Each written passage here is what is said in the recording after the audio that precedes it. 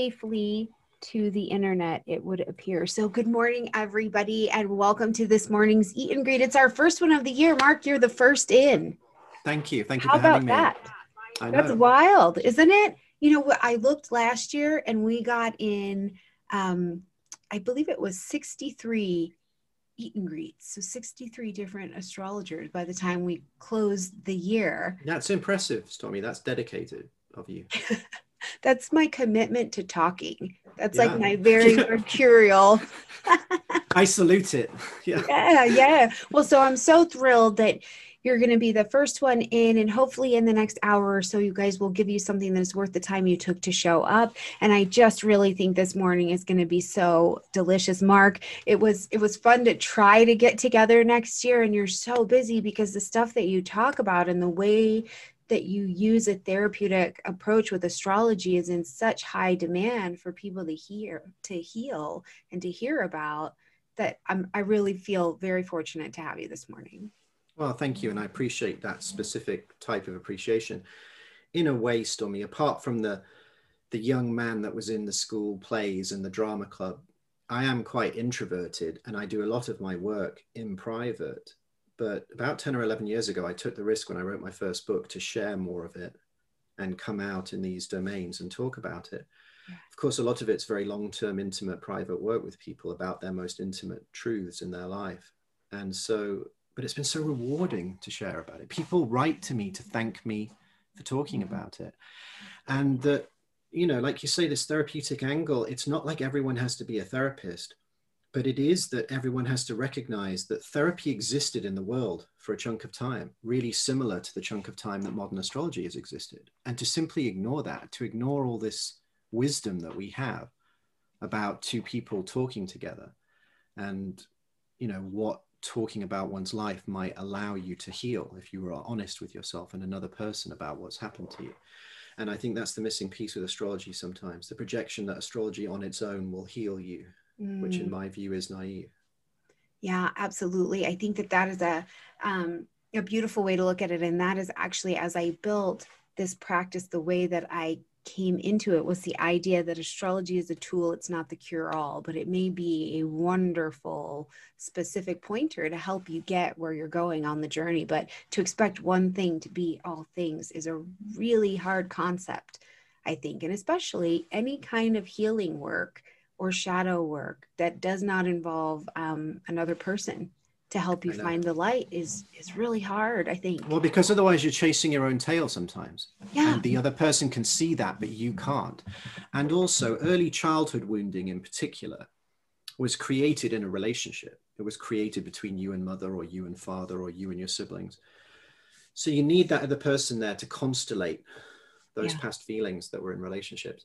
But you know what strikes me, Stormy, the most thing about astrology for people to realize here are interested in astrology. Astrology is profound. It is a map. And a map is a really useful thing, but it's not the same as living. You use a map to get somewhere and then you live. Then you go out and enjoy it. Then you take a hike in the Grand Canyon or whatever. You don't keep on looking at the map. Yeah.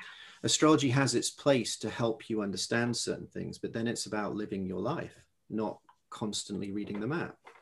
Yeah. So it's just a really important metaphor, I think, for astrology. Maps are incredibly useful, but at the same time, you don't marry a map, do you? You don't go on a date with a map. You don't go, you know, sailing with a map past a certain point. You get to the beautiful place you want to take the ship to, or your plane to, your destination, then you have your holiday, your vacation. You don't keep looking at the map the whole time once you're there. Yeah. And that's the danger with astrology, that we're constantly drawn in to find more from it. Sure. And it's interesting because, you know, do you think that that's the danger with astrology, or do you think that's the danger of the human condition, is the constant seeking, whether it's astrology, the self-help section, the whatever. I feel like I can watch human beings deny living for a constant search, like something's going to make it better besides just the actual living. It's brilliant. I couldn't agree more. It's the nature of the human ego, isn't it? That the human self in its egoic form is constantly seeking the answer, like it's going to come from outside, or you know, it's going to be buttoned up like a little present, or you're going like Raiders of the Lost Ark or something. You'll go down some tunnel and find this statue, and that is the answer, and you'll grasp onto it and never let it go. And of course, life is the answer. Life doesn't have an answer. The nature of your living is the answer to life. You know, your experience of your own being in the flow of life is life's purpose. It doesn't have a book. It doesn't have number 42, you know, from Hitchhiker's Guide or something. It doesn't have this figure that you're going to find. I love it. I think you see it in everything. You see it in therapy. You see it in anything where something's presented, or spiritual circles, you know. They're desperate to follow the exact way this particular teacher said it, or what the particular thing is to do, rather than find your own way. It's like the disappointment Jung felt when everyone recognized how profound Carl Jung was. They all started trying to follow Jung and become a Jungian. And Jung himself became quite profoundly depressed by that. You know, how do you individuate? By trying to become someone else. You can only individuate by the deeper acceptance of your own journey. And that's what that part of the human ego is trying to resist. In trying to find an outside answer, we're trying to resist the chaos of the inner journey. Yeah. Wow. What it would be like to actually just step back inside ourselves. Yeah. Yeah. It's a big journey to do life. It is a big journey to just do life. So thank goodness we get a little bit of a map. What a treat, right? When they say there's a gift. It's a gift, isn't it? It is a profound gift. But it's to recognize the value of the gift, you have to see what its limits are too, because then you can use the gift in the most effective way. In a way, you need a map. And also you need this sense. I mean, I remember a teacher of mine always used to say humans deserve medals, really, like service medals. You know, like it's just difficult to be a parent, isn't it? Or it's difficult to do a job, or it's difficult to grow up, or it's difficult to try and help people or help your community when something difficult happens. It's difficult to show up in life, and people need acknowledgement for that. Yeah. Yeah. I'm telling you, gold star. If you made it this morning, or you're watching this, gold star for being alive. Well, you know what it struck me one day when I was a therapist in the city of Bristol. I had two clients of very different financial and social orders show up one after another. Two young men, roughly the same age. One ran a design agency and was very wealthy and successful. And the other stacked shelves at Walmart through the night. And the guy that stacked shelves through Walmart through the night had just helped a lady who was struggling with childcare. And he had taken her pallet as well and unloaded her pallet as well. And then she hadn't thanked him properly. And he felt utterly despondent about this. And then the guy that ran the design agency, or the digital aspect of it, he just revamped the company website. And the main people, the owners, the directors, had not appreciated him for it.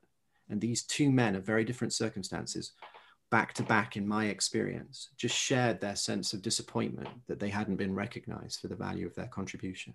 And it didn't matter if you made huge money and you had all this acknowledgement, or you were this lowly, relatively speaking, lowly guy, you know, stacking shelves through the night.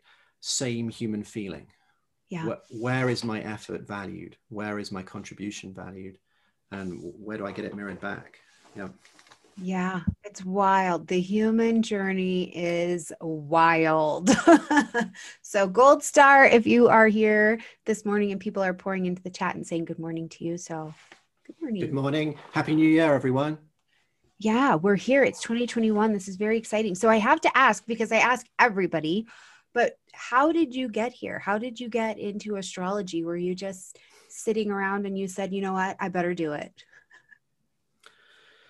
No, it's a very specific thing. Yeah, I had a series of experiences, both spontaneous and one psychedelic, in my early 20s that led me to re-question my education. And as part of that, I began earnestly studying in my early 20s various different spiritual and religious teachings, one of which was Kabbalah. And I went on a Kabbalistic course with the late Warren Kenton, or Zev Ben Shimon Halevi. He just died last year. And I was privileged enough to go to his virtual funeral, which made me very happy to be able to stand up as his casket was brought in. Because unbeknownst to me, well, it was an astrology weekend. It was Kabbalistic astrology. So I walk into my first ever course on this sort of spiritual teaching, and it turns out to be an astrological one. And that's the only weekend I ever went to. And I went home from that, and my small community of artists and creative people in London at the time asked about their charts from that day forth. I went into Watkins bookstore in London. I got my charts printed out, and me and my friends, this is maybe 1995, 94, 95. And from that moment, 3 days later, people were asking me to interpret their chart. Mm-hmm. One weekend course and maybe one book. Yeah. And it was just catch up then in my 20s, catch up. Yeah. So in a sense, I hadn't had anything to do with astrology before that. I literally just didn't even really know what it was, bar the fact that it was in magazines, horoscopes at the back of magazines. Sure. And then from that one weekend, I go in and he explains the tree of life to me and he places it in astrological terms. It changed my life. And then I studied later on with different people a few years later. That led to an intense period of self-study for a few years. Yeah. It's always so interesting to see how we got here because the journey is just not always the same. But I feel like the one thing everyone has identified is that there was a deep like shift. Like we got in the correct position and then walked through that door of astrology, whatever it looked like, right? But Yes. getting that little click into that right position, and then we were there. And I don't know about your experience, but for me, it was instead of studying or learning astrology, it more so became like a going back to something that I knew anyways, even though I hadn't previously realized or studied it before. So once I picked up the chart, then it just started to sing. And I was like, oh, I don't know if I'm learning this or going back to it. I mean, I think that's a very profound aspect of it. I mean, for me, it's no accident. It was a spiritual teaching that brought me into astrology. And I don't have that much interest in astrology outside its capacity to psychologically or spiritually educate us into a deeper life. I mean, to me, I was definitely felt like I was learning astrology. I mean, I'd never encountered it. It was a new language, but the facility, and I would have feedback from teachers later in my 20s. I remember this absurd moment in a rock band in South Wales with my friends, and a tape arrived from Noel Till in my mid-20s talking about my lesson I'd just done for him. I'm like on lesson 3, and this big booming voice is leaping out going, "This is marvelous. You're going to be an international astrologer," and all of this. And I was just laughing to myself. And yet it turned out to be true, even though it seemed absurd to me at the time. I think there was a recognition. To me, symbols are my great thing. Mm-hmm. I just love symbol systems and holding them in a certain way so that map to a greater truth can open up, but not hold it too tight that it restricts people. And I was like that. I was a literature student. I was a student of poetry. I was writing poetry. I thought I was going to be a writer, and then it was that. And then it shifted towards spiritual studies and then astrology. Yeah, that's beautiful. And I have to have that super big giggle about Noel because Yes. Kathy Rose is my mentor now. So yes, it's like, if you haven't like heard the expression of that big booming voice, like you have certainly missed out. it's something. When I first met him too, I mean, he was about 6'5". Sadly, he also passed away last year. Yeah. It was a year for me losing teachers, and he just saw me. And once he realized who he was, he grabbed me to his bosom. And I'm a 6'1" guy with quite, broad shoulders, but I was dwarfed by this man. And he held me, and tears rolling down his face because I'd gone through certain personal things while I was on the course with him. And he was Noel was over the top generous in one way, and then quite challenging because he was such a big person himself in other ways. Yeah. But that generosity was so important to me in that time, so isolated from anyone really, any educational institute or any sense of astrological community. You do realize that when mentors and teachers are generous, when they share their belief in you, it really does help you hold your own sort of shaky light during those times. Yeah, just like so Noel was very, very generous indeed. And just like the men who just wanted to be appreciated for their contribution and their attempts at help. I think it's the same kind of thing. And I was really interesting because along my course of study, I hadn't heard anything about the Till line at all. It was a real, nothing I had heard of at all. And as Noel Till was dying, I remember having a really profound situation in the middle of the day. And I was like, okay, I'm coming. Like, I'm coming. And it was a very distinct response to get into the till line that I didn't know anything about. And then I found it, and I found Basil, and I found Matthew, and I found Yes. Kathy. And I just thought, I think about those kinds of things that energetically and spiritually, if we're open and we listen, I think that's a part of the map where we kind of get put in the paths that we need to be in. And lo and behold, it's been life changing for me. Well, and because Noel has such a nice mix of a technically proficient, particularly the movement picture astrologically, with a counseling and psychological orientation. I mean, I personally found that elements of evolutionary astrology and the more direct psychological, spiritual training began to inform my work beyond Noel's core interpretation of a chart, Yeah. although I still use his stuff on solar arcs and directions and Mm, movement picture. But what Noel was so instrumental in me was this idea that you ought to have an astrological method. You don't want to just do generalized reading. You know, people study astrology for 30 years and they don't know where to start with a chart, whereas Noel had these clear keys yeah. for analyzing things. And even if I don't use most of those now, it was instrumental in shaping me, just this idea that one would become a master technician and that one would have all these different Right. Yeah. capacities to bring to the chart. Yeah. Yeah. Brilliant. Well, we're going to ground into 2021 together, and you've got a meditation for us, and then we'll talk about Uranian trauma. I'm so Yes. fascinated and ready to hear about this. But first, I'm gonna give you the full floor, and I'll follow instructions over here. Well, welcome everyone, whoever and wherever you are.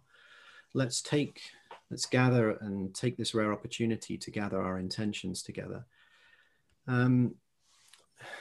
This meditation is non-denominational. You don't have to per se believe in anything, but I invite you to believe in the power of your own soul. And that's what we're going to rely on in this short, but hopefully powerful meditation. I'd invite you to close your eyes and just allow the natural rising and falling of your breath.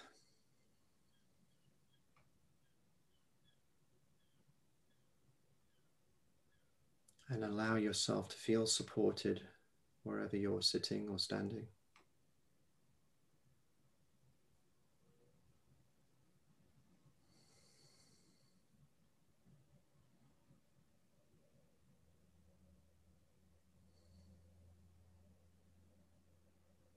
And I'm going to invite you to become aware or to imagine a point of light just a couple of inches above the crown of your head. Your guiding star.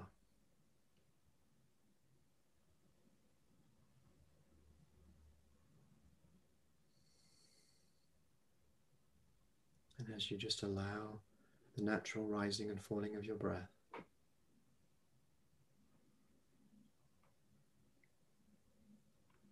this point of light just begins to radiate a warm, light, healing energy.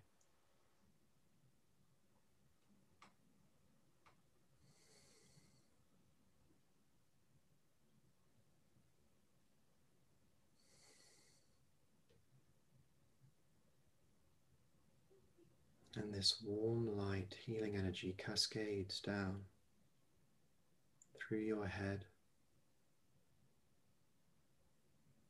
through the front of your face and your throat, down through your neck and shoulders, out through your arms and into your hands.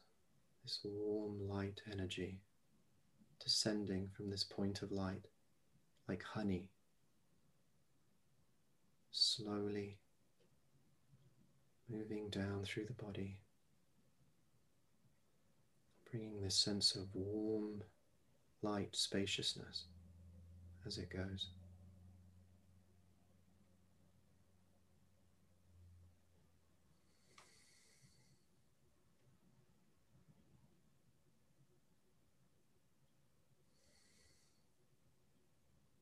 And this warm light energy moves down through the lungs and the chest and into the heart.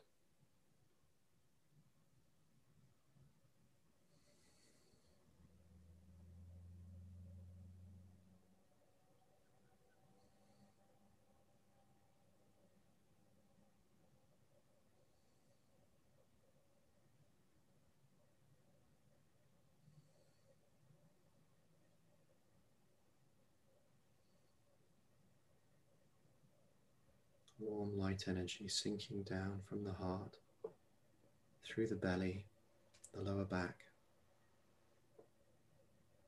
Warm light energy. As you breathe, you're breathing in this warm light energy. And this warm light energy is moving down through your lower body, through your legs, your knees and your ankles, down through your feet and into the earth.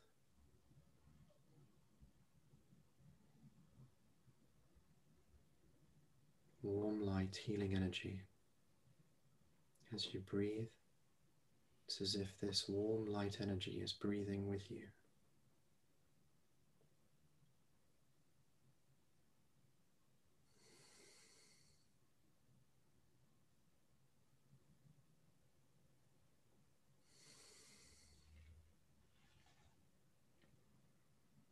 And now we're going to focus this energy at the heart.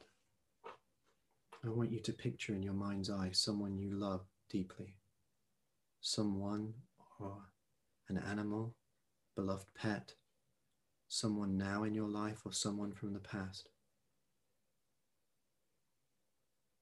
And as you hold that image in mind, allow this warm light energy to expand with your lovingness.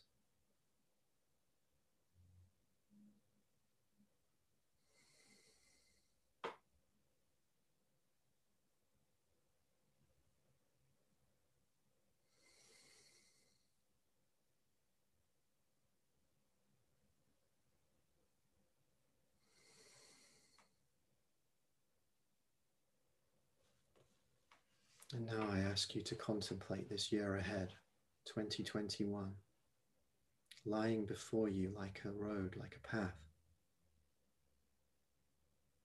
And I want you to allow this same lovingness to stream into that path.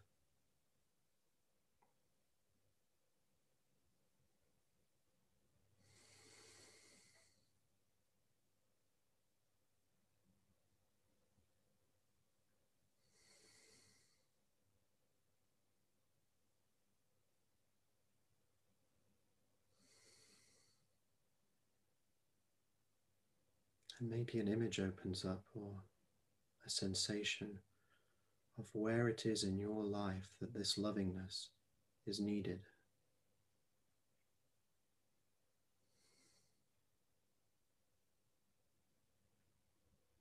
And maybe now you can picture something challenging in your life, or a challenging person, something that seems really stuck, something that's felt like it's a huge challenge, or even something that can make you feel hopeless or despairing. And just allowing this warm light energy, this warm light healing, loving energy from deep within yourself to move into that challenging image, bringing with it this sense of spaciousness, this sense of openness and possibility.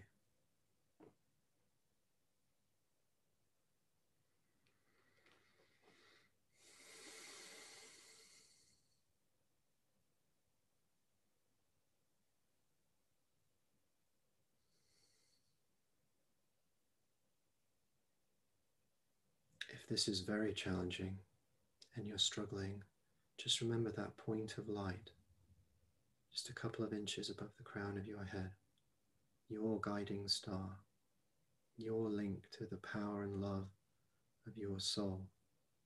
And just call on that now. Call on the power of your soul to be present with you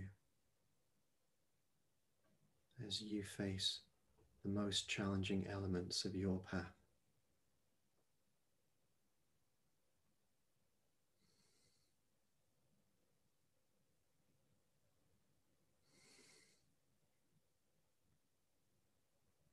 And just be open now to an image, a gift, an insight, a gift from your soul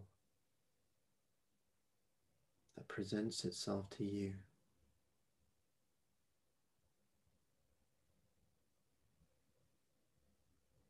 Something that you can rely upon as you make your journey through the year.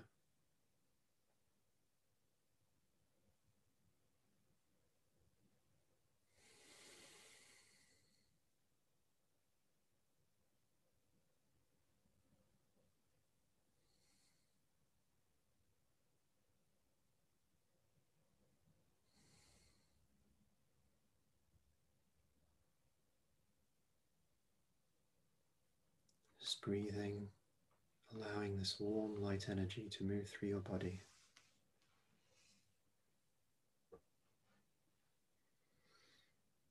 And then we can all, trusting the power of our collective intention, pay attention to the suffering in the world, the suffering of the pandemic, ill and frightened people, people trapped at home, people losing their jobs, people trapped with kids inside that can't go out. And then just the suffering that's always present in the human world. Such amazing but such fragile creatures. And let's allow our heart to open to the suffering in the world. And that through our prayer, through our trust in the power of our soul, we ask, in whatever way can I serve life? Can I help to relieve the suffering?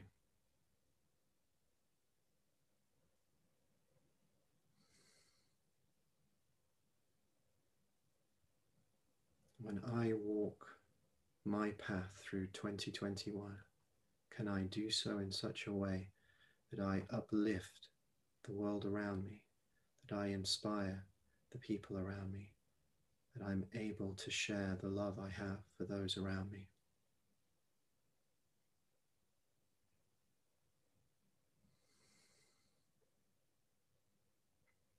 And for those that's appropriate, for those who trust the power of the divine, perhaps you can join me and just see that somewhere in the greatest picture, in the greatest depths of life, the gentle hand of the divine reaches down to those in the greatest need.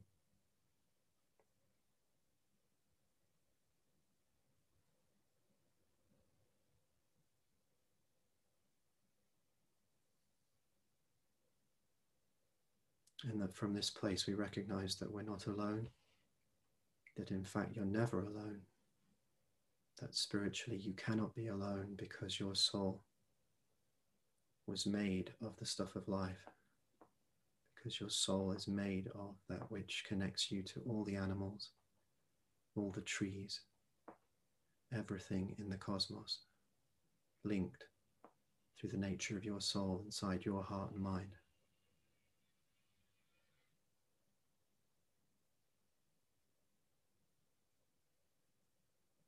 And breathing, relaxing, allowing this warm light energy to gather in your heart, mind, and belly. And then slowly coming back to the space.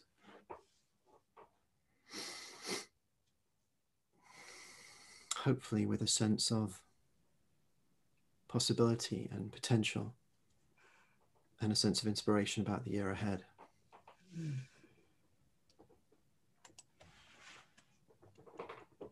Hey. Mm,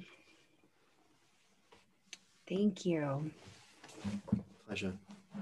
Yeah, lovely. I'm feeling really excited and optimistic about 2021. I have been since 2020.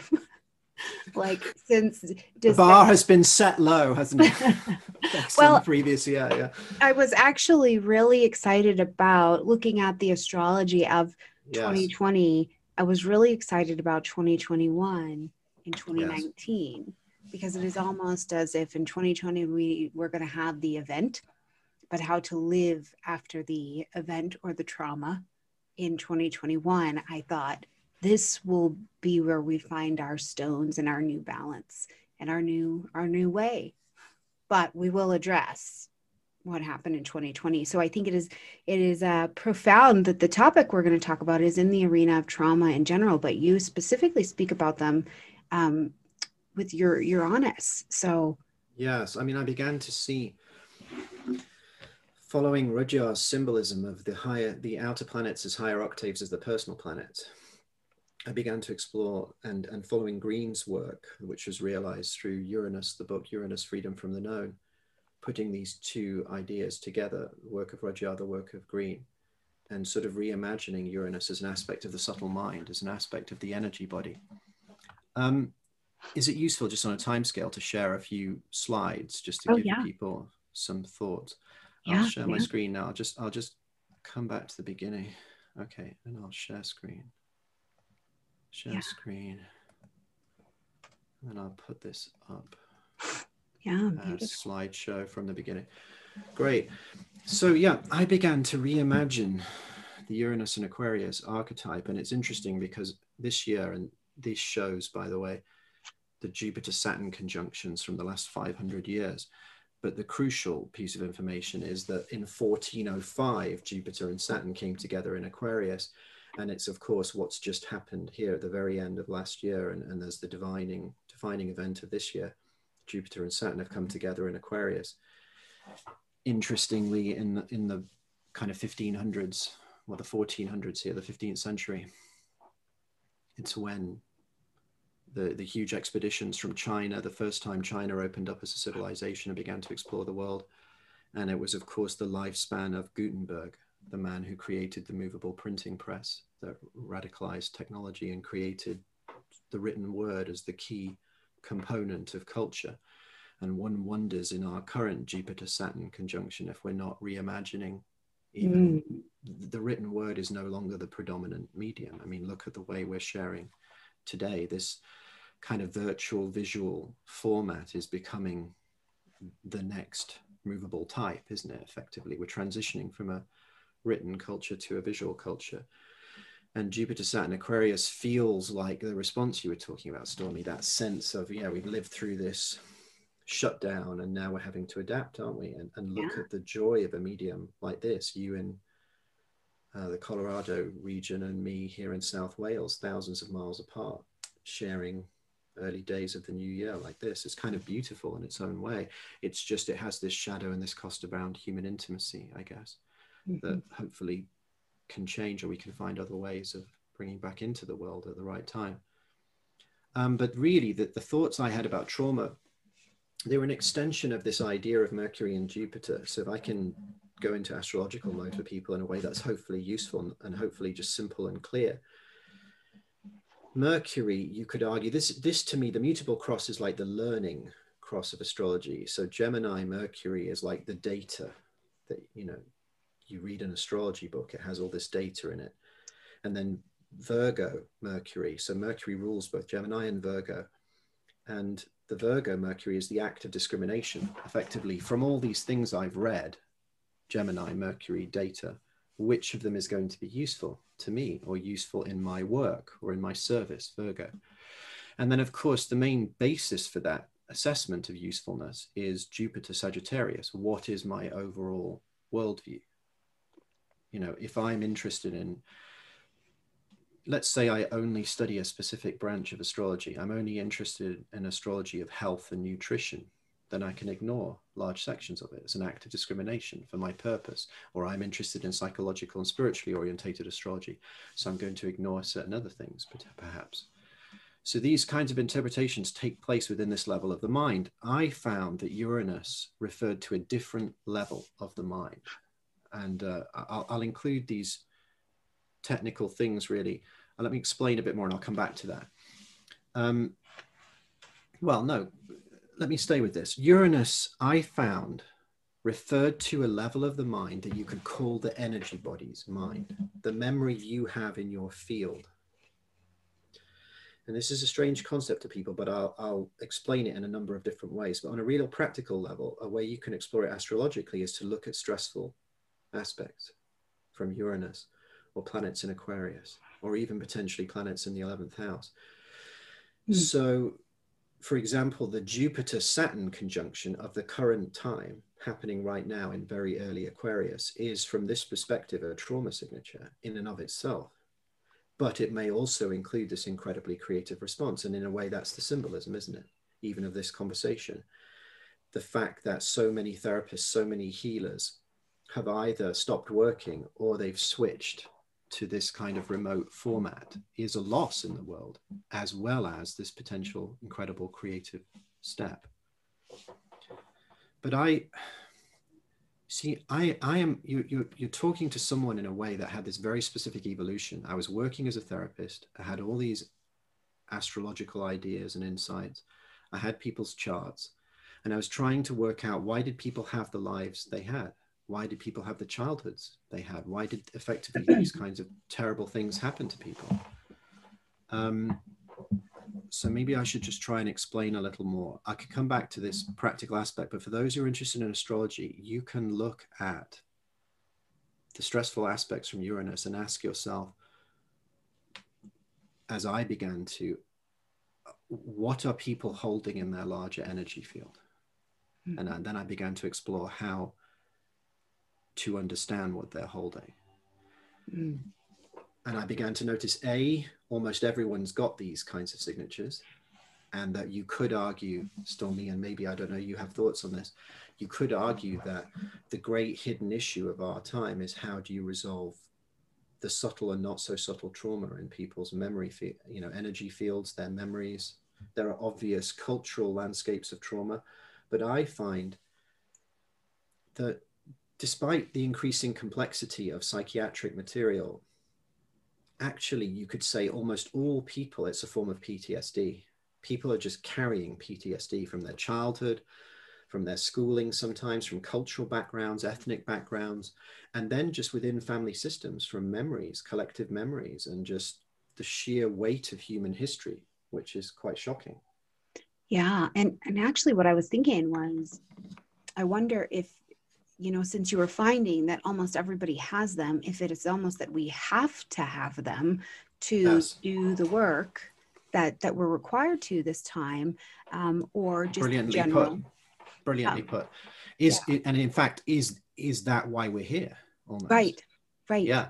Is this the domain, the perfect domain, human life, in order to explore and resolve? It's a spiritual opportunity, isn't it, to recognize these memories and these subtle trauma imprints that I'm talking about. And they are subtle often.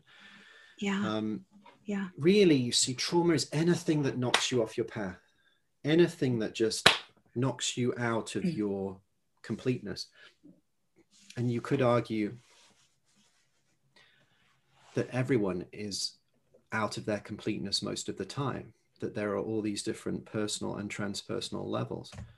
But as you're just saying, Stormy, isn't this why? Aren't we here because we want to explore the events that were the most significant in the life and memory of the soul? Yeah. And that, in a sense, trauma is the great teacher. Because the level I'm talking about trauma, it's as if the Buddhists call it the mind stream, or the Theosophists call it the higher mind. I'm talking about the energy field. I'm talking about you having a personal energy field that's maybe 12 or 15 feet beyond your actual body on some level. And the fact that that energy field itself might have a mind, might have a memory. And that we're talking about something that's even more refined. Rudyard called Uranus the higher octave of Mercury. But in a way, even the idea of higher octave is not enough of a leap, because you could say almost that Jupiter is the higher iteration of Mercury. It's a leap again. You know, your personal Mercury is the you that studies astrology, or the you that memorizes your driving theory so you can pass your, so you know what road signs mean so you can pass your driving test. We're talking about something that doesn't even exist on a conscious mental level. We're talking about something that comes through to people in meditation, in intuitions, in dreams. It includes memories from the womb. It includes prior life memories. It includes memories from other domains, if you like. It includes the aspect of your consciousness that has lived through more than just your biological personal self. And as a result, this part of you is carrying crucial information. You know, people sometimes get stuck in all sorts of ways. They repeat relationship experiences, or they repeat experiences of struggle or failure in certain domains. You know, they get fired from 3 different jobs for the same, apparently different reasons, but the feeling each time is the same. Yeah. People become stuck in these kinds of ways. And this layer in the psyche is an extra level of information. You could say it's your non-linear mind. It's your mind that does not take the form of reading or studying. It's like a mind within your energy field that if you could open up to it, you would receive this incredible extra level of information. Yeah, but do you think too that the opening up to that, the kind of the vision I have is that we again have to be in the right position to receive it, because I think some of the trauma information or this higher octave information can physically be painful again to experience if we're not there yet, if we're not conscious enough to do the specialized treatment of it. Well, and yes, and this is meaningful in itself. You could argue in a way, and this is an increasing awareness that I have, that repression itself is meaningful. Mm-hmm. If you think about it, say your father or stepfather is deeply tyrannical, or I think of an example of someone I worked with for a long time, that their father beat them very severely when they were 3.5 because they drew on the new station wagon, the new family station wagon, with some colored pens as a sort of act of childish creativity. And then their father, distressed about that, beat the living daylights out of them. When you're talking about that degree of pain and that degree of shock and betrayal, that the figure that's supposed to protect you is hurting you to that extent, even threatening, the small boy feared that he was going to physically die in the attack, then there's nothing really the child can do about that. They can't apply for a different parent. Right. They have to live with this situation. So in a way, that person had to suppress that for a very long period of time. But then the long period of suppression makes it all the more difficult to get to. So even though this person had done relatively heroic things in their life, an incredibly profound and powerful job helping people, trained as a physical warrior, they were a very kind of strong person in all sorts of ways. The part that hadn't been able to get to it had to go to this much more vulnerable place after years of work together to access that original pain. So in a sense, because if they'd accessed it sooner, people are in a rush sometimes. They're in a rush to access it. But the problem you get is, let's say at 19 at college, that person had tapped into that pain.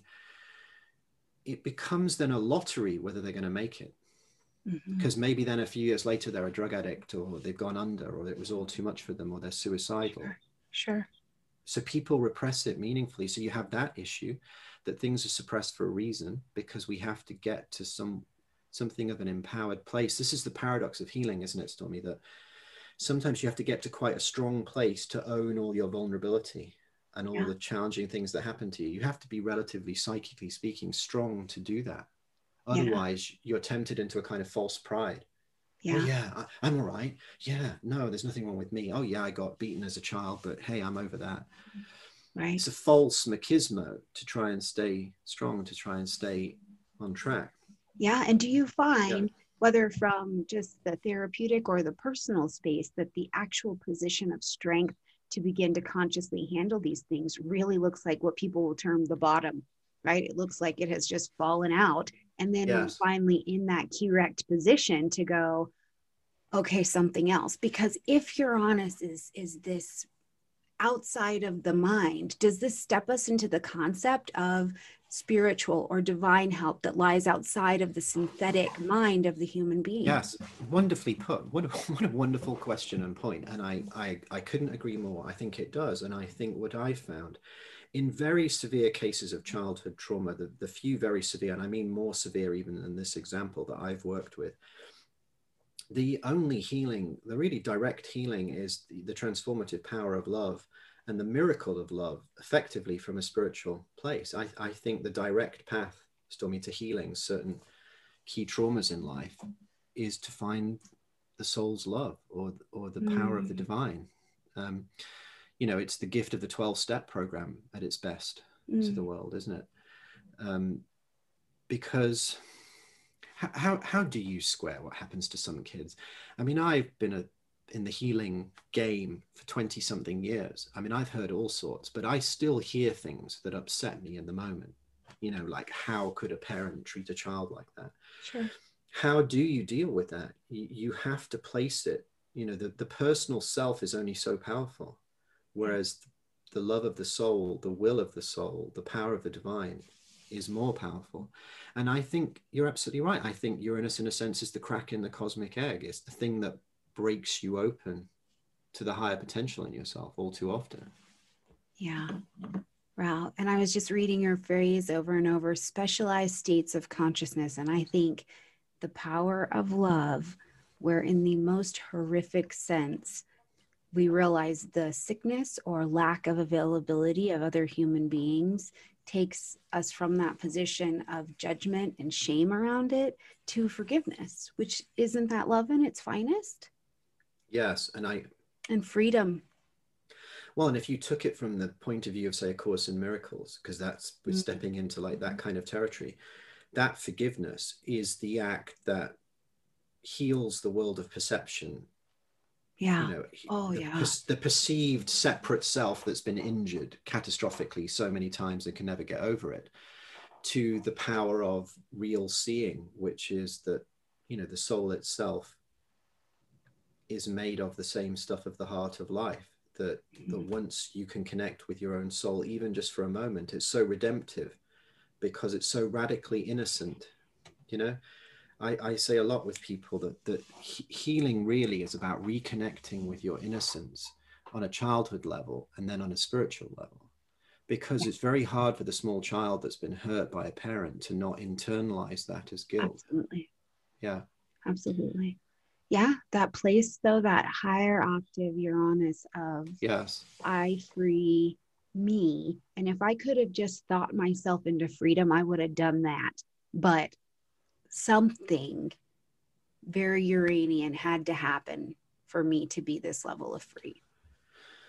And don't you think, exactly? Don't you think sometimes these experiences that disturb and transform us? I mean, it's the nature of the human self up to a certain point in its experience that experiences of suffering, catastrophe, they can fast track people, or like the path of addiction. You know, you either die as an alcoholic, or you bottom out and you come up and you accept the 12 step, or you accept the higher power, and that revolutionizes your life. Sure.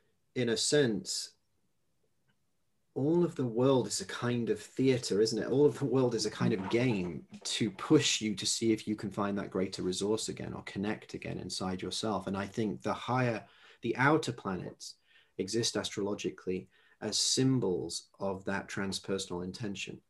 Yeah. And that's why they often produce, in quotes, apparently challenging experiences, because often we need the challenge to rediscover the inner power.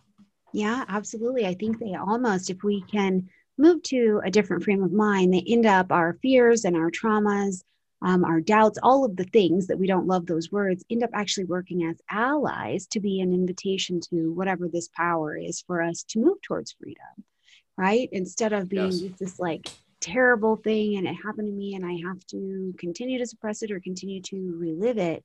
Instead, I think they actually act as an invitation from something divine to come home.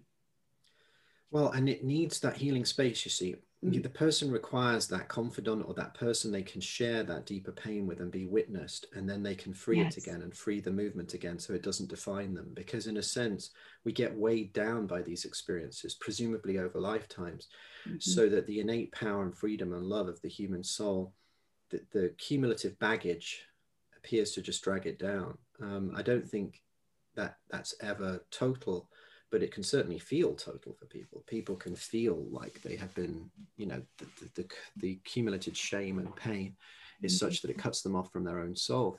And I put it to all of you out there, any of you really struggling with something painful in your life, if you can just open up even a crack of light from your own soul into your own heart or into the situation, that is the direct path to resolving it, in a sense. Yeah. I mean, I think that's something that we,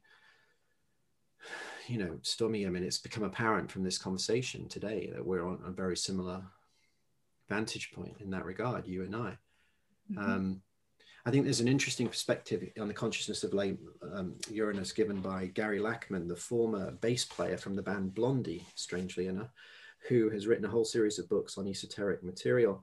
It's this idea that effectively the nervous system exists, it has this protective function that you could call a Saturn function, that we're actually having a good deal of the information about reality that we experience minimized for healthy psychic reasons. And Uranus is like the capacity to have it open up again, to have that extra level of information open up again. And of course, so some of my work with people is just supporting them, their own intuitions. I had a lady come to me recently. She had these series of dreams which showed her almost like a kind of past life narrative underneath the current love triangle she was involved in her life. And just validating that in her, where in our society at this current point can you share that?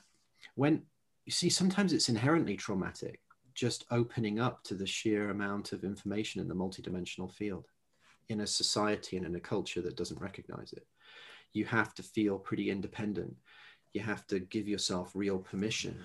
And that's why these certain key figures like Stanislav Grof, who was a Czech psychiatrist who was given LSD in order to understand the reality of psychotic patients, but actually ended up realizing that it had very expansive potential to indicate higher states of consciousness. And then he ended up working with Richard Tarnas at the Esalen Institute and using astrology to help map human experience in these altered states. I mean, it's taken these open-minded pioneers in a way. He calls it a condensed system of experience, that we have these layers inside us. And in a sense, him and Tarnas argue the birth chart itself is a symbol map of those layers of experience inside us on that multidimensional level. Yeah. Yeah. I couldn't agree more. I mean, I know, personally what it's like to sit in a session or to sit with my chart and kind of push a button, push one of those planets and say, what's in there? What's this about? What's this aspect about? And have it not so much be about the aspect, but it is a vibration, I think, from our natal charts that does live in us. And for me, I know if I strum that vibration, I can tell if we're clear or not. Right. And so it's really. But that's the best use of the map. The best use of the astrological map is to clean up your own house. Yeah, you can make sure your own house is in order. Exactly. That's the best use of it. It really exists as the best kind of psychic map, way better than these personality tests and various things, because it's just so much more subtle and multidimensional. Mm-hmm. Yeah. But I mean, let me just say, so there's this external perception of trauma. So it was, hysteria that led to Freud and psychoanalysis. Then there was the understanding of combat trauma that didn't actually become officially recognized until the 70s with Vietnam. So you had this tragedy in the First World War of young men being shot for being cowards when they were actually in a psychiatric condition of shell shock, etc. Then the recognition of the rise of domestic violence in the 60s, 70s, and 80s. And then I would argue this sort of deep memory domain, pre-verbal childhood memories, bardo states, womb states, and past lives. And I think astrology, and anyone can have these slides if you want to email me or whatever, we can share them. But the key for me is astrology is a symbol map to try and explore them in that kind of sense of clearing your own house, of being able to access that which is within you that you can't understand, or that, because I mean, what I've likened before is, you imagine it, it's like a guy has this big wound. He has this spear coming out of his back, if you like. You know, the fact that maybe his father beat him when he was a child is like a spear sticking out of his back.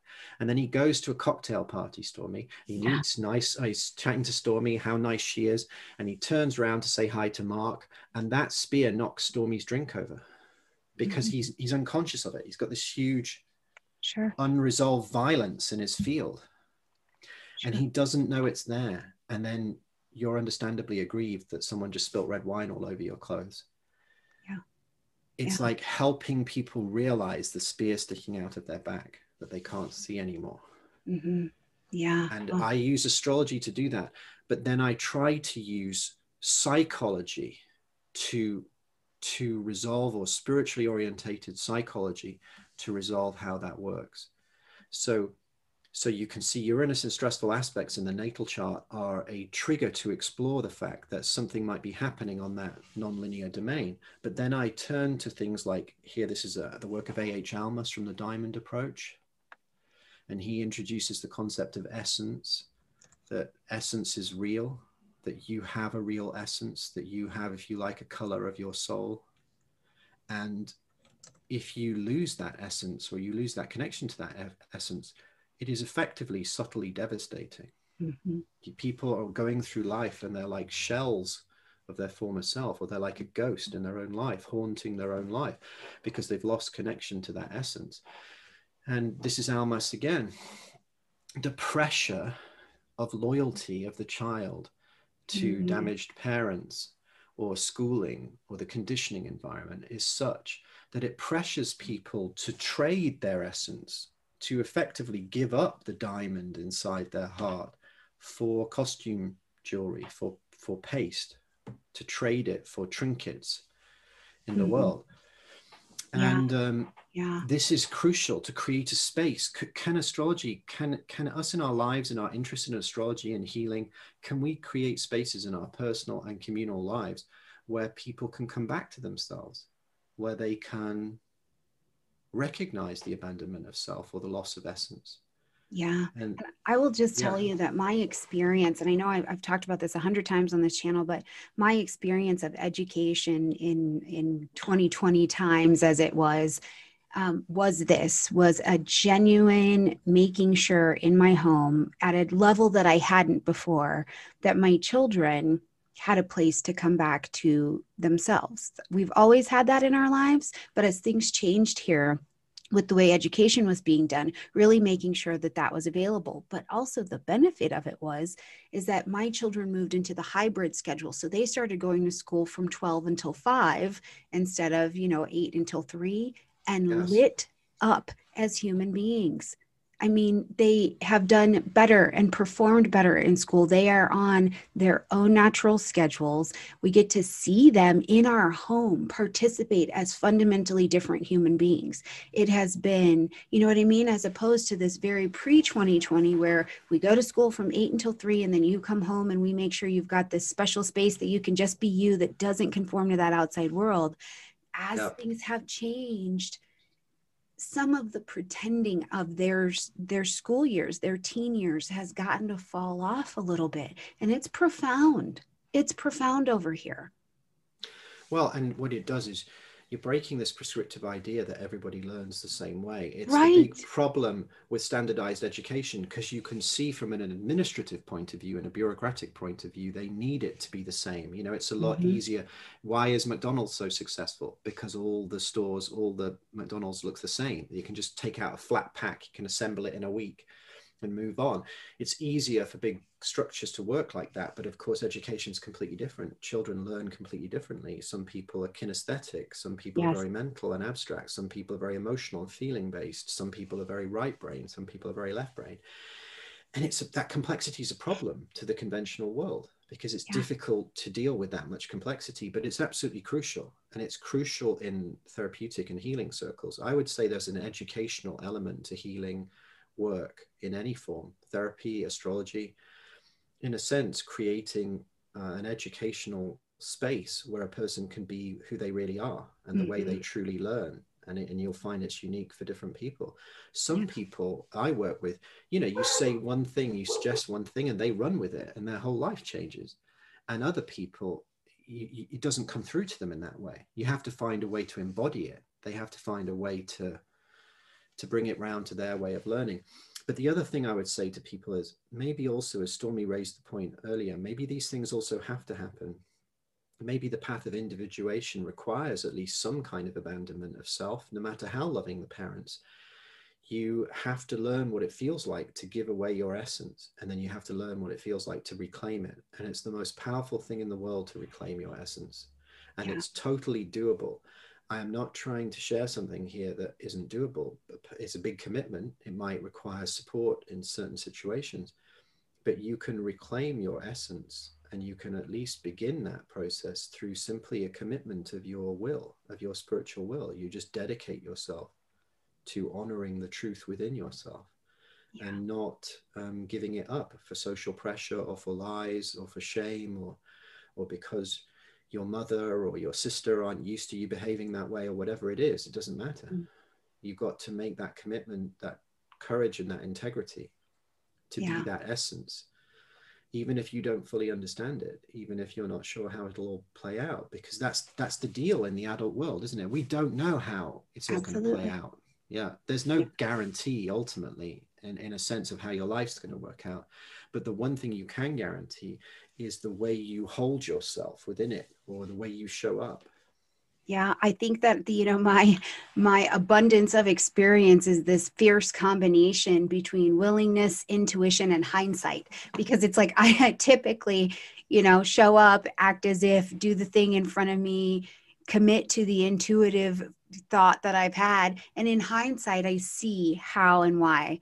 I don't ever see it from the front, ever. Yeah, I don't think I've ever seen it from the front once, but in the middle, having to show up as what the intuition has shown me, that's real hard to act as something different and allow my actions to change my thinking in my life, as opposed to that human trap we were talking about in the beginning, where I yes, want to yes, think myself into some new actions. I'm going to think myself better today. Well, fuck, if I could have thought myself better, I would have done that. exactly.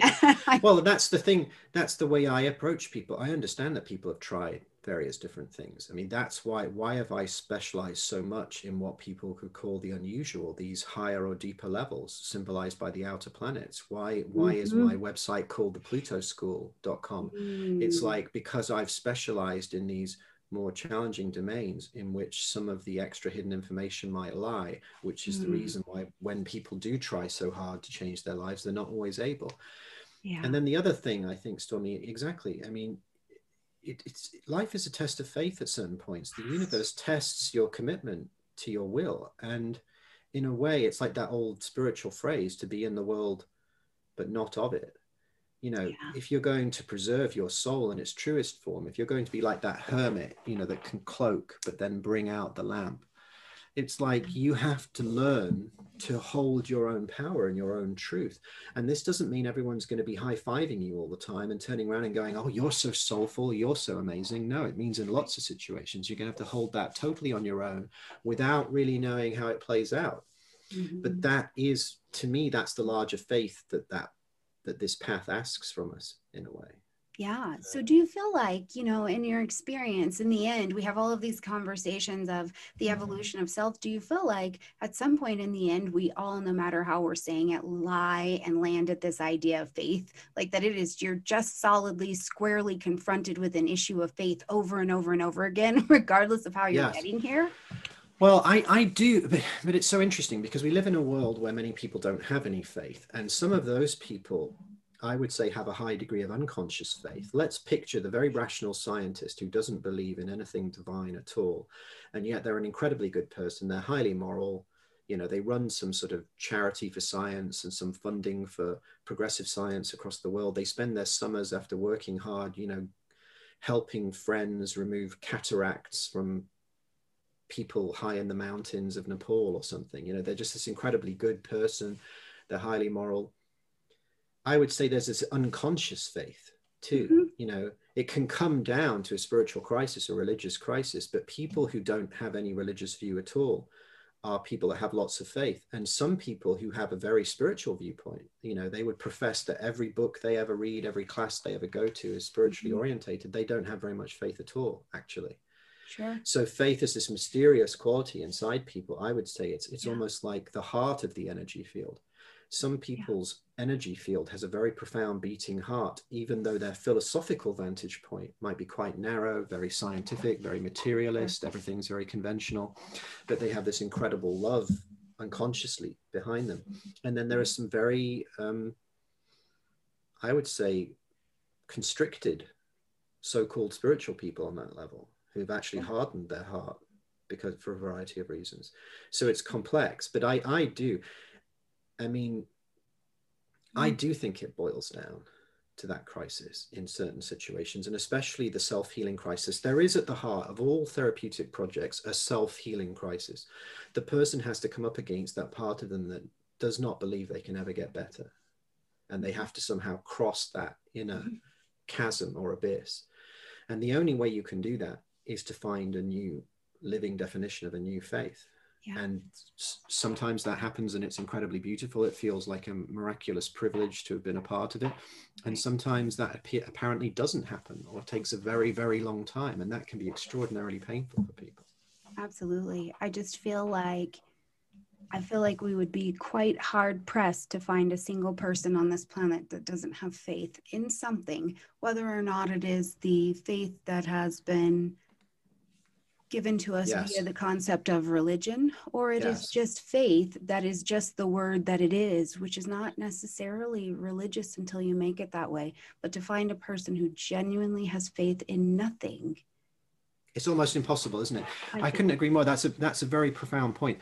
Even someone like Richard Dawkins, the famous biologist and author of The Selfish Gene, who attacks religion all the time, obviously has an almost religious faith in science. Yeah, I couldn't agree more. Well, it's just implicit, isn't it? You step out of bed and you have faith that the floor will be there. Yeah. Exactly. I think, to me, in fact, I just think that's the most profound thing that you just said, Stormy, that any of us has said in this conversation in a way. Because you could say it's faith in life or the divine, couldn't you? Everything.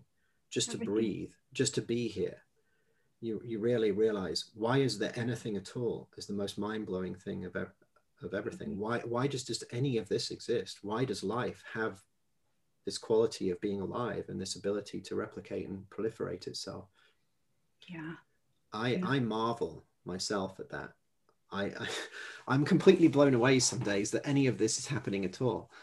And I think I agree. I think it's all faith, conscious or unconscious, including the so-called faith in science or technology or the new scientific paradigm that denies all religion or spiritual truth, which I think is a dangerous place to be in the world. Stormy, I'd go as far as to say that. Can people and their interest in this field that we're in, can we recognize the soul? Can we recognize the quality and power of the experiences in the psychic life of the soul? And can we be a safe harbor for people who've also had deep experiences in their soul in a culture that appears to find the word soul problematic, where it increasingly detaches itself from it, which I think is a dangerous loss. How are we going to find our way through the challenges of the current era if we deny the power of our own soul? Absolutely. Well, and it's interesting because it's almost the game of humanity, because I do believe in our history we have been here before with the dance of the soul, on some level. But what it comes down to me every time, every client I sit with, every day I live, every day I parent, is that the universe, whether you call it God, you call it something else, whatever it is, it wins every time. Every time. So this denial or moving away from the significance of the soul, I think only gets to last for a very minimal amount of time, because whether it be via death and we get that call home, or through a profound rearrangement of the psyche that then acknowledges the soul, the universe wins every time. But I think you are speaking, if you'll forgive me being so direct with you, Stormy, you reveal to me in these last sections of our conversation where you are at as a person on a soul level. And I think you are a person who has initiated herself to a certain degree, in the sense that you have recognized, as I have in a slightly different way, but parallel. Yeah.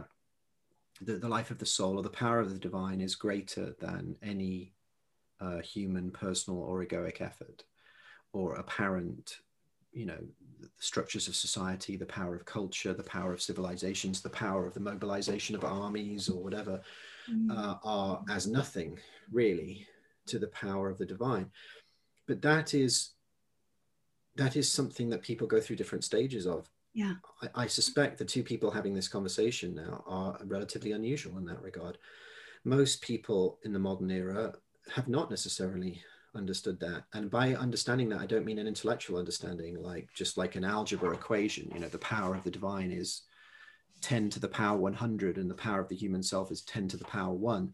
I've understood it's bigger. Not that kind of understanding, but truly understood inside that you can't actually stray from the inside, that you can't go very far in your psychic life before you reorientate around the recognition of where true power is originating from, that true power is spontaneously emergent with the properties of life itself, that life itself holds the true power, that the universe itself, cosmos, the divine, the sacred nature of reality, however you want to describe it, holds the real power, and then that power is given to you by grace inside the heart of your soul, if you like, and that transcends your personal egoic self with its apparent problems and insecurities and aches and pains and stresses, and will I be a hero today or a villain? Will I be successful? Won't I? This kind of narrative gets eaten up by that bigger insight. But you have to go through certain things. It's like Groundhog Day, the movie, isn't it? He has to go through his suicidal phase. You know, he has to go through the phase where he drives the car off the cliff. Yeah. And then he realizes, no, you can't escape.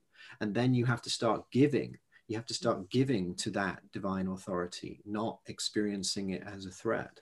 Yeah. But that's the beauty. And that is how the business became Stormy Grace. Is the, you know, I was taught that grace is the slack the universe gives us for being jerks. And so that works for me. I mean, it's more colorful than that, but it is that idea though of that, like, you know, as a practitioner, that grandiose almost faith that it's okay because you got to go through what you got to go through because the universe is going to win every time anyways. So take the path that you need to get into the position that you need to. There is grace in that. What I think is that humans are doing the best that they can at every time. And I know that because it's what they're doing. And when they know better, they do better. And I've just been able to see that, right? So there's so much grace in the healing the traumas and trying to avoid the traumas and the suppression, repression, identification. Like, it just seems like there's a lot of space to navigate. Oh, well, that's another very profound point you've made, Stormy, that paradoxically, the grace is there in the healing of trauma, but also paradoxically, grace is there even in the trauma and even in the suppression of trauma. That there isn't really a space when it's not there, although there is this mysterious thing I've seen, I've been graced enough to personally witness a number of times. I sort of referred to it earlier, but in very severe trauma cases that I've worked with, which are relatively rare, but really like genuinely shocking cases of what's happened to people, and often when they're very small children too. This mysterious power that just grows in the room that seems to emerge out of the field between me and the person. So it's not coming from me. It's not about me being a good astrologer or a good therapist.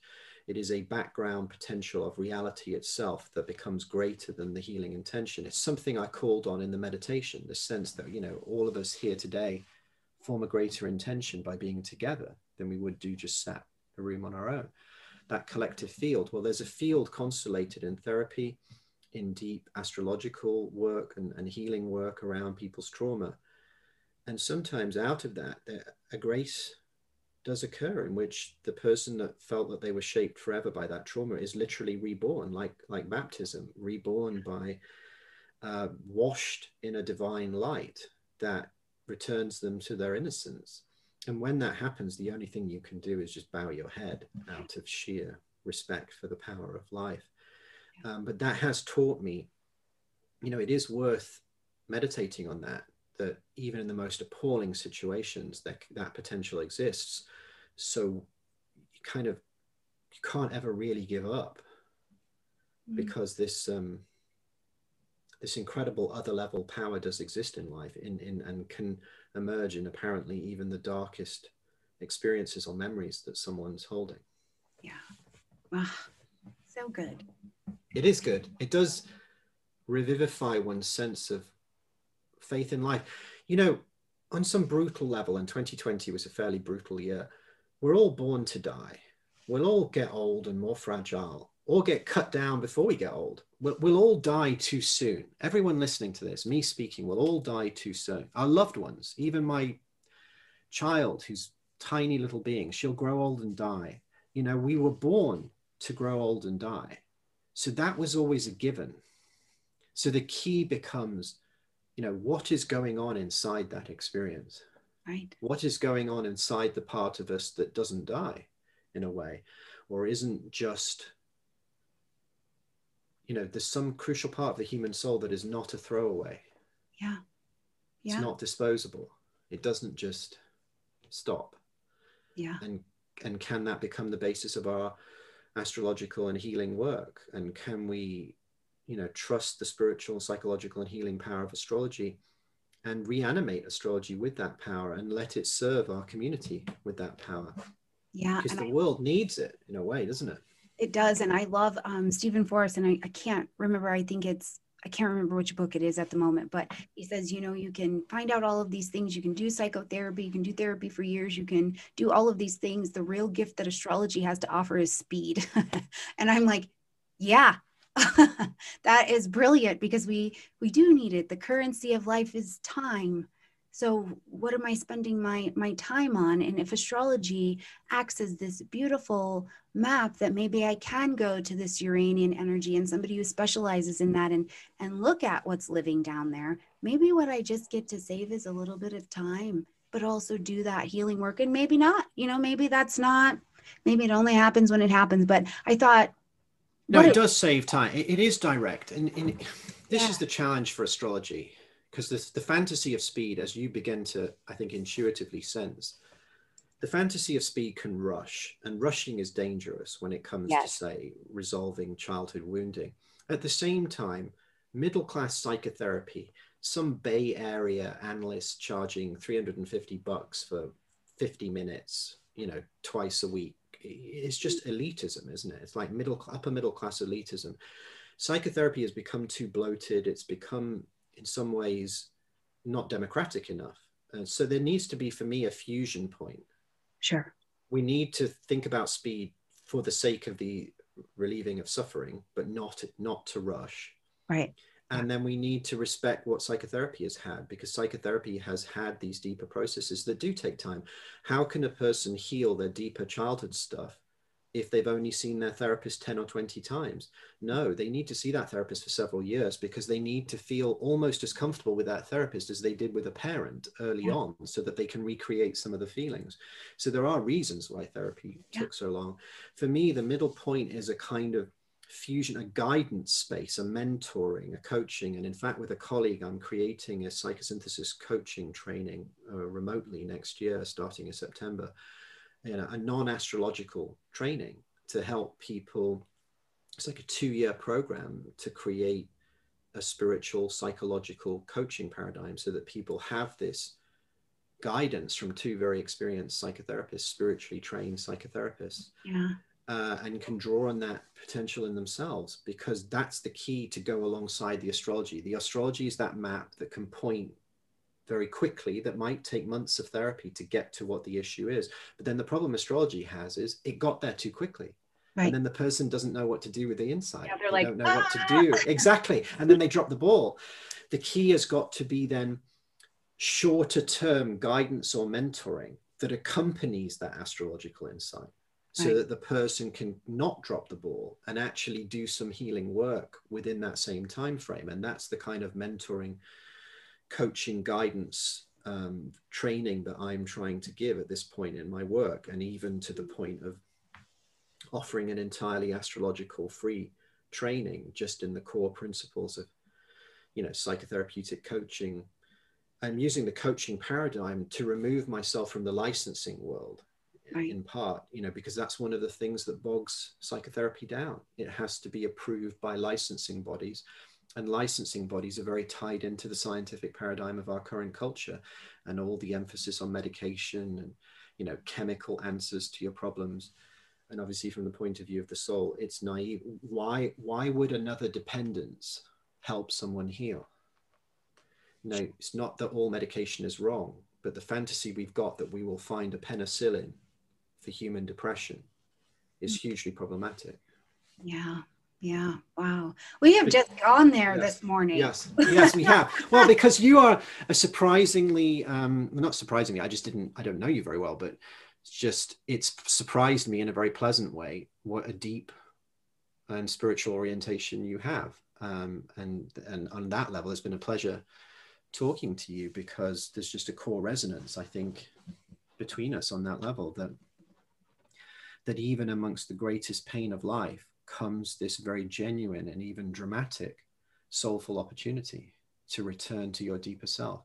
That trauma is in fact one of the great triggers in human life experience to throw people back on the self that, you know, why do we lose things? We lose things that meant so much to us, and then we do or die. Mm-hmm. We either, that loss is too much and we die, or we find that which is within us that cannot be lost. Yeah, that's why I think humans are so magnificent, because I think, as far as I know, we're one of the only creatures that I know of that get to live multiple lives within a lifetime, if we're willing to do some work. And that's a brilliant Uranian perspective, maybe to draw to a close on. You know, you truly embrace the Uranian energy field, and it is like downloads, and you will go through a period of 3 or 5 years or a decade period, and that is like a whole other lifetime of intensity. Exactly. In very extreme cases, one single night or one weekend can feel like a lifetime. But, you know, it's partly to do with that supercharged extra dimension of information and material, emotional, psychic material from the soul level. I put it to you out there. Those of you who have found this conversation interesting, perhaps, but you don't perhaps always know where we're coming from. The potential in your life when you connect directly with even the reflected light of your own soul. If you can imagine, not just, you know, so profound that you're just absorbed into your own soul, but just even if you saw it dualistically, even if you just saw your own soul as a kind of guide or a guardian angel or whatever the idea is, that guiding star that I spoke about, and you just opened up a conscious relationship with that guiding star, that's much more powerful in some ways than understanding your natal chart, to open up a living relationship with the light within you, because that's the light that will light the path. You know, yea, though I walk through the valley of the shadow of death, I will fear no evil. That's the light that will give you that feeling. Yeah. Whereas understanding your chart will help you orientate to a path, but it won't give you that feeling of inner moral, emotional, and spiritual authority to walk along that path proudly. Yeah. What a great note to end on. I feel like this has been so good. Thank you so much. Yes. Pleasure. I felt like this was just wonderful connection, and I felt like we had a really good connection in the chat as well. So hopefully you guys are just drinking it in down there. And if you're watching on the playback, we'd love to know your feedback, your comments, where you're at. Make sure you leave that down below. Mark, where can people find you? And I'll make sure your information's in the description as well. So plutoschool.com, the planet Pluto School.com. So plutoschool.com. There's loads of free stuff. There's loads of podcast material, essays, free resources, reading lists. But also there's 2 primary courses on there. The Counseling Skills for Astrologers course, which is a kind of taking the best of 20th century psychology and translating it into terms that people who are interested in astrology can find useful for their personal lives or their work with people. So I'm just summarizing the best of 20th century psychology in a way that can help us understand our own development. And then there's a course on my astrological approach, which uses the outer planets to imagine the nodes of the moon as an arc of personal evolution. So there are these more, you know, committed courses also in the site, but there's also loads of free stuff. And I can be reached at markjones@plutoschool.com, Mark with a K, Jones at plutoschool.com. And look, I wish you all the best. my invisible friends out there, on a heart level, I salute you. I wish you all the best for this year ahead, and the world too. You know, I think it's been a challenging time for an awful lot of people this last year, and hopefully we can all contribute to finding our way again as a collective. Good luck. God bless. Yeah, absolutely. All right, you guys, I'll make sure that Mark's information is in the description box. Give me a few minutes after this is done downloading. As well, if you haven't checked out the Kickstarter that is going right now, make sure you click in the link in the description box down below. Check it out. Free astrology or community funded astrology for a year. That's what's coming up as we begin the 2021 astrological year. I will be suspending my group classes for a year and teaching them live for free right here on YouTube as well. We will have paid teaching assistants and all kinds of cool goodies. So check it out, support the project if it sounds like that's up your alley.